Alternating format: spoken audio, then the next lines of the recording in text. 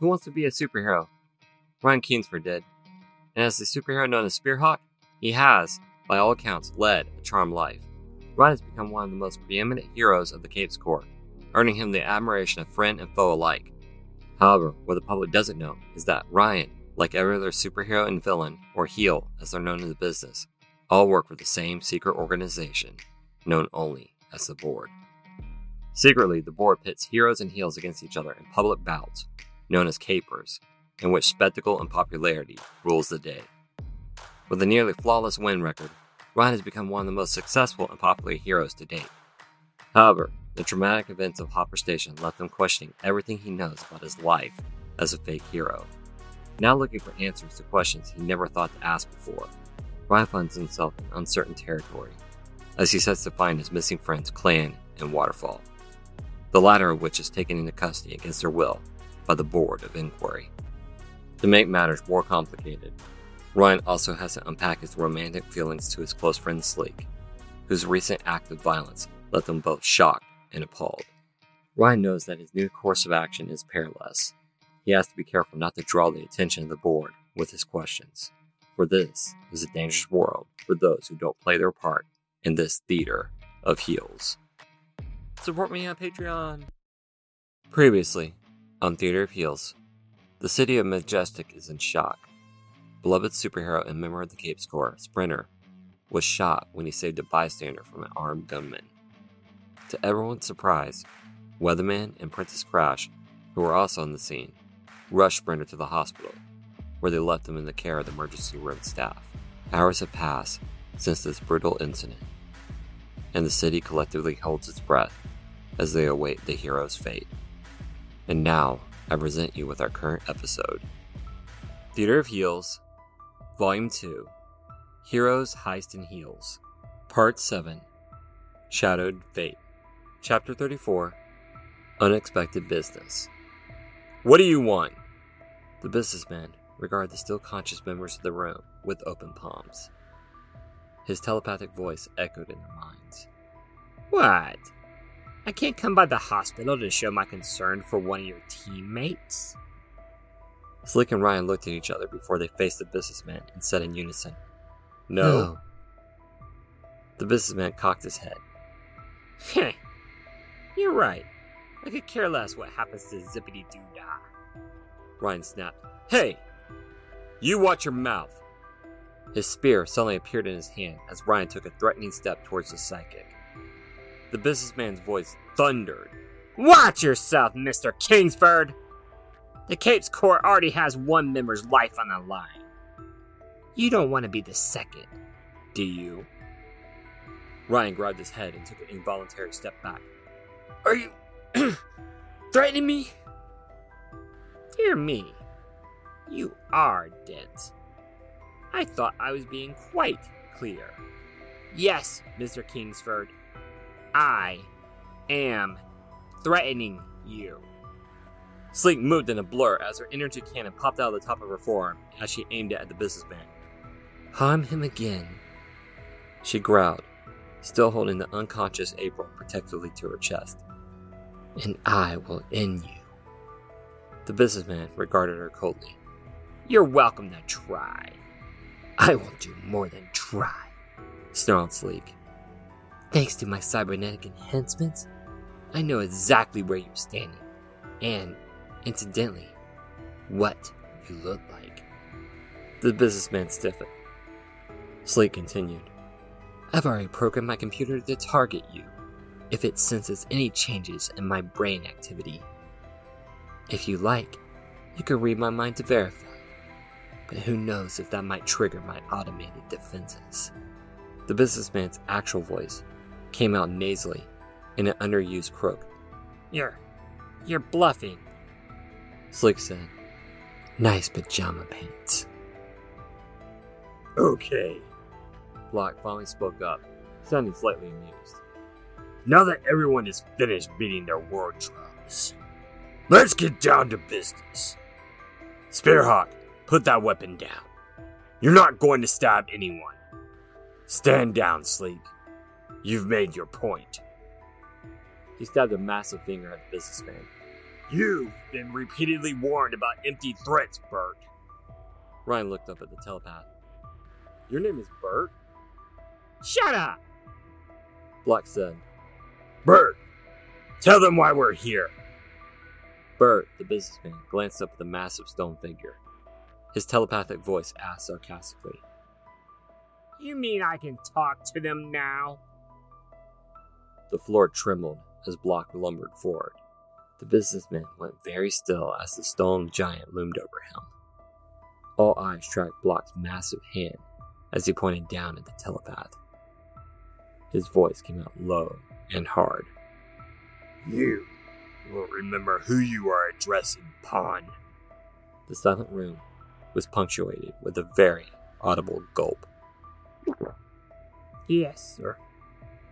Block leaned back and nodded. The businessman edged back from the leader of the Capes Corps. He took a moment to compose himself before he turned towards the others. Ryan could feel the seething hatred emanating from the telepath. He despised them for witnessing his moment of weakness. The businessman then pointed at Ryan. I'm here for you. Ryan's eyes bulged. Me? Why? Why? My God, you are stupid. Hey! Ryan snapped. You can't talk to me like that. No. The businessman shook his head. I can't talk to him like that. He pointed a thumb back at Block. You, however, I can say whatever I damn well please. Ryan looked at Block for confirmation. The giant merely shrugged with a smirk. Block might demand respect for himself, but he could care less if his subordinates received any of the same treatment. Besides, you are the fool who not only barged into this hospital minus your suit and mask, asked about Sprinter, and brought along a civilian little girl. He jabbed a finger at April. Your sister! Ryan stared at April. I was just trying to get here. I didn't think about that. Obviously. You have no idea how much damage control we had to implement because of your impromptu excursion. If not for us, your little trip to the hospital would have been on the front cover of every tabloid from here to infinity. Your sister's face would have been on the cover of every one of those stories. Oh, God! Ryan gaped at Sleek. Is this true? Sleek looked at him with a kind yet sad expression before she nodded slowly. Yes, it's true! The businessman snapped. Next time you think about gallivanting anywhere and pushing your hero identity around, make sure it's above board. Believe me, you don't want to encounter my contemporaries who deal with the things that are not. The Board of Inquiry, Ryan thought. The very same. The businessman answered his unspoken response. The telepath let the room based in attention for a moment before continuing. Now that I've sufficiently garnered your attention, the businessman said smugly, let's get down to business. Sleek looked up, suddenly wary. Business? What business? Well, the public needs a distraction in this oh-so dire moment, said the businessman. He waved a hand at Ryan. And your boyfriend, excuse me, your friend, Spearhawk, here will provide the perfect venue to divert the masses' fickle attention. The human side of Sleek's face flushed crimson. Despite her obvious embarrassment, she continued, What kind of distraction? Well, an impromptu caper, of course. A caper, said Ryan. Sleek growled, Impromptu? In his peripheral vision, Ryan saw Block nod. So, he's in on this, thought Ryan. He most certainly is, the businessman answered him privately. To the rest, he said, Yes, and this caper is a good one at that. Ryan snapped, I'm in no mood to do a caper right now. The businessman touched his heart sarcastically. Dear me, you must have me confused with your therapist, because I certainly didn't ask you about your feelings. You're doing this caper. He regarded Sleek coldly. Alone. Sleek protested. He's not going anywhere without me. The businessman took her tirade in stride. If you don't like this plan, you could take it up with my superiors. Sleek stared at him for a stunned moment of silence before she rocked back on her heels. The businessman grunted in satisfaction. He turned back to Ryan and dramatically waved his hands. Now, picture this. The brave hero Sprinter's life hangs in the balance in the desperate hands of the doctors at this hospital. He waved towards the window. An impromptu crowd of well-wishers gathered to show their respect for their beloved hero. That is when one of Sprinter's arch-enemies decides to take advantage of his foe's vulnerability and attack him when he's down. Not caring who or what gets in their way, the villain strikes and the crowd panics. Who will save them in their desperate? Sleek growled. You already used that word. So sue me, snapped the businessman. He continued with a little less enthusiasm. Where was I? Oh yes. Who will rise up and save them during their time of need? He pointed at Ryan.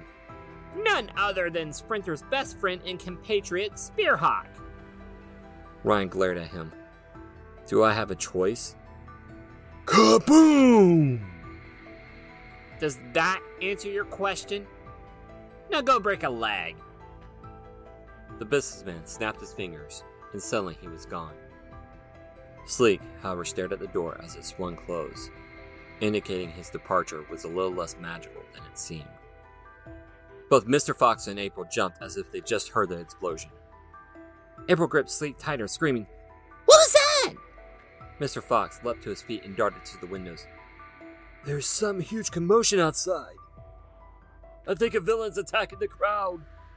Ryan glanced down and wasn't surprised to see his folded suit lying on the chair with his mask on top.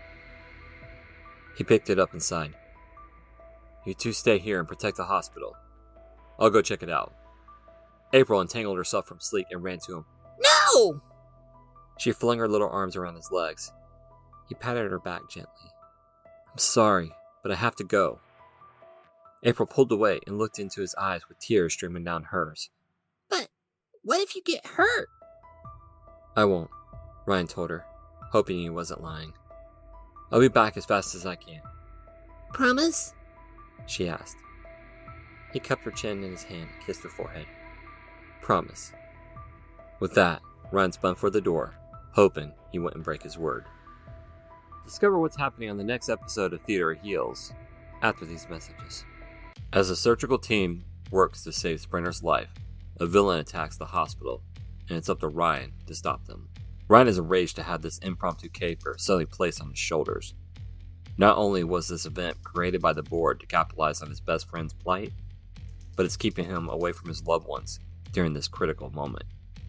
Ryan plans to take his frustration out on the heel he is facing, but that may prove to be harder than he expected. Tune in next week for Theater of Heels, Volume 2, Chapter 35, Trample and Trunks. See you then. Thank you for listening to this episode of Theater of Heels. I hope you enjoyed my tale of heroes and villains. If you like this story, perhaps you might like other tales created by me, Christopher Chansey. I also have another podcast titled Stories by the Fire. It's an eclectic range of short stories and longer epics, told in a darker ambiance. All these tales and more are available on my website, ChristopherChansey.com, and my YouTube channel.